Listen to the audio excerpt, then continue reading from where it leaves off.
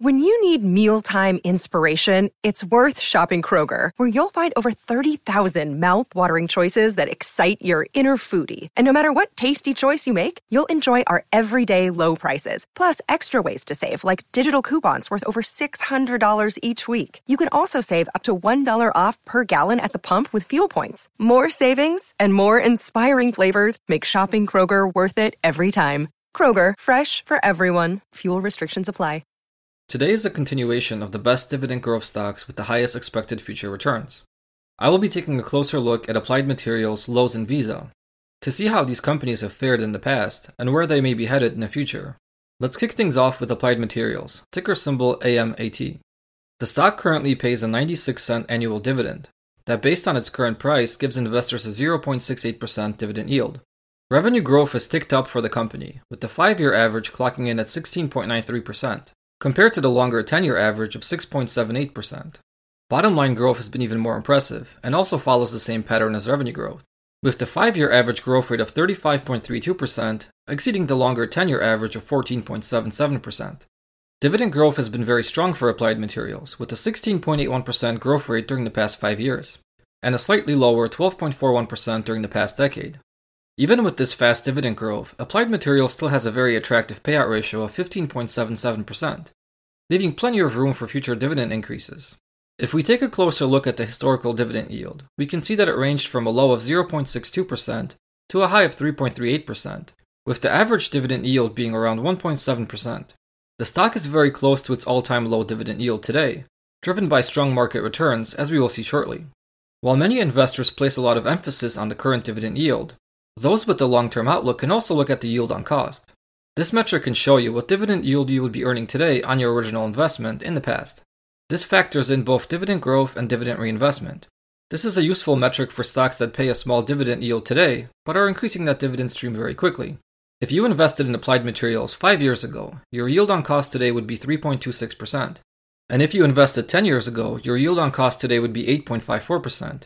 The long-term 10-year yield on cost can probably rival many dividend stocks that paid a much nicer dividend yield 10 years ago, but have not increased their dividends as quickly as Applied Materials. Applied Materials is having a phenomenal year as the stock is up 54.72% through month-end August. The last 3 months have seen a small cool-off as the stock shed 2%.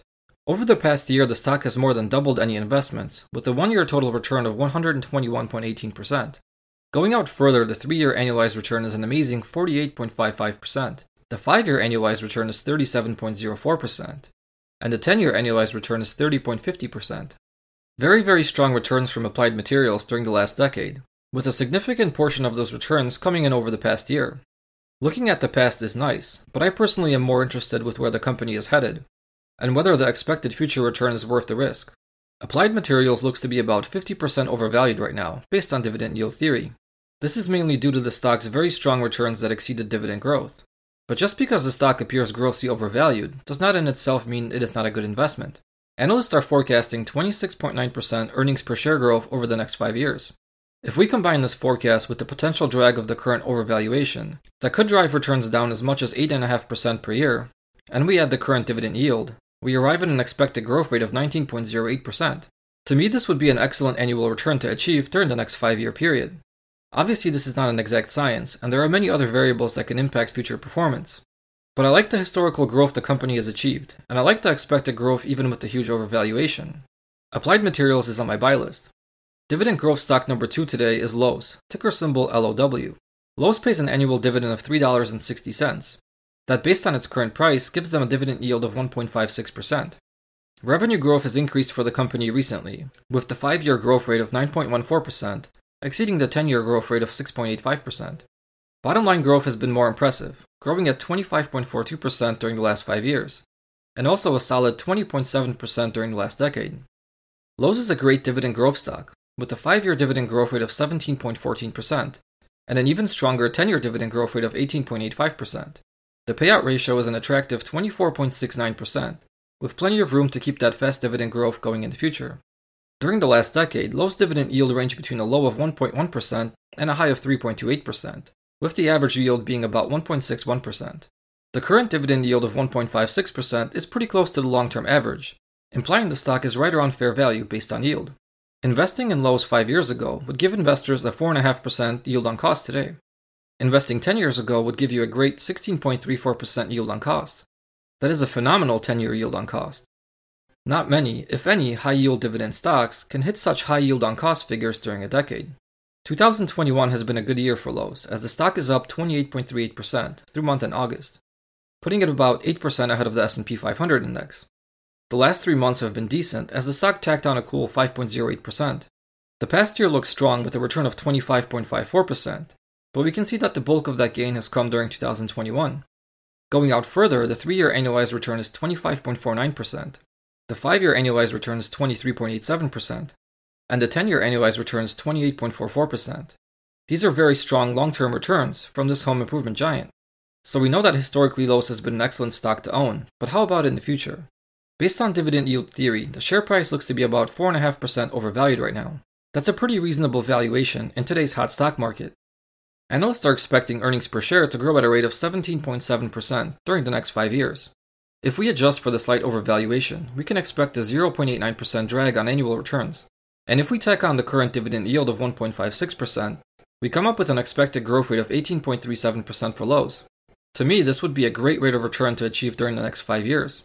Like I mentioned before, there is a lot of uncertainty with this type of forecasting, but I like to invest in dividend growth stocks that have higher expected growth rates, and take my chances that a few of them will hit or exceed their target marks.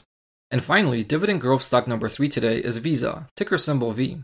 Visa pays an annual dividend of $1.28, which gives investors a 0.57% dividend yield based on today's share price. Another rather low dividend yield, but let's not scratch this stock off before we get a closer look. Revenue has grown nicely for Visa, with the 5 and 10-year growth rates being fairly in line at 9.49% and 9.76%.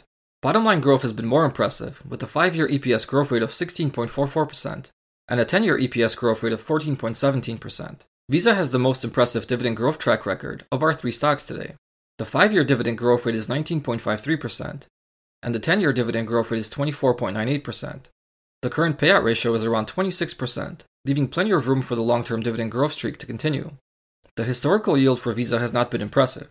During the past decade, the dividend yield was as low as 0.5% and as high as 0.81%, with the average dividend yield right around 0.63%. The current dividend yield is slightly higher than the historical low, but investors have not really had many better dividend yield entry opportunities with this company. Investing in Visa 5 years ago would give you a 1.57% yield on cost, and investing 10 years ago would give you a 5.72% yield on cost. The 5-year yield on cost is a little weak, but the 10-year yield on cost is much more reasonable. The stock is not doing too great in 2021, with a year-to-date return of 5.2% through month in August. The past 3 months have also been weak as the stock picked up less than 1%. During the past year, Visa has only returned 8.71%, falling far behind many other technology stocks and the broad market. Looking out further, the 3-year annualized return is a strong 16.69%. The 5-year annualized return is 23.95%. And the 10-year annualized return is 27.31%. Some very strong long-term returns, but the recent weakness can be alarming. Does this mean the stock is overdue for a recovery to catch up with its sector? Let's take a look and find out. The stock looks to be about 6% overvalued right now, giving it a favorable valuation versus most other technology stocks. Analysts are forecasting earnings per share to grow at a rate of 19.71% during the next 5 years for the company. If we factor in the slight overvaluation, we can expect to lose 1.22% per year as the stock trends towards fair value. And adding the current dividend yield of 0.57%, we come up with an expected growth rate of 19.06% for Visa. Another great expected return, clocking in right around the same as Applied Materials. All 3 of these dividend growth stocks are poised for close to 20% growth per year during the next 5 years. Time will tell if they can achieve this growth. I would say it's more reasonable to assume these growth rates can pan out over a 5-year period and not to evaluate them on short-term performance. I am personally invested in each of these companies, and I will be adding to my positions when they become underweight in my portfolio. Thank you for joining me today. If you'd like to consume this content in a video format, you are welcome to visit my YouTube channel. Just search for Longacres Finance on YouTube and you'll find more of me. If you'd like to reach me directly, you can do so by emailing me at longacresfinance@gmail.com. If you would like to support this channel, you can do so on Patreon and unlock the additional benefits offered there. Thank you for being here and have a wonderful day.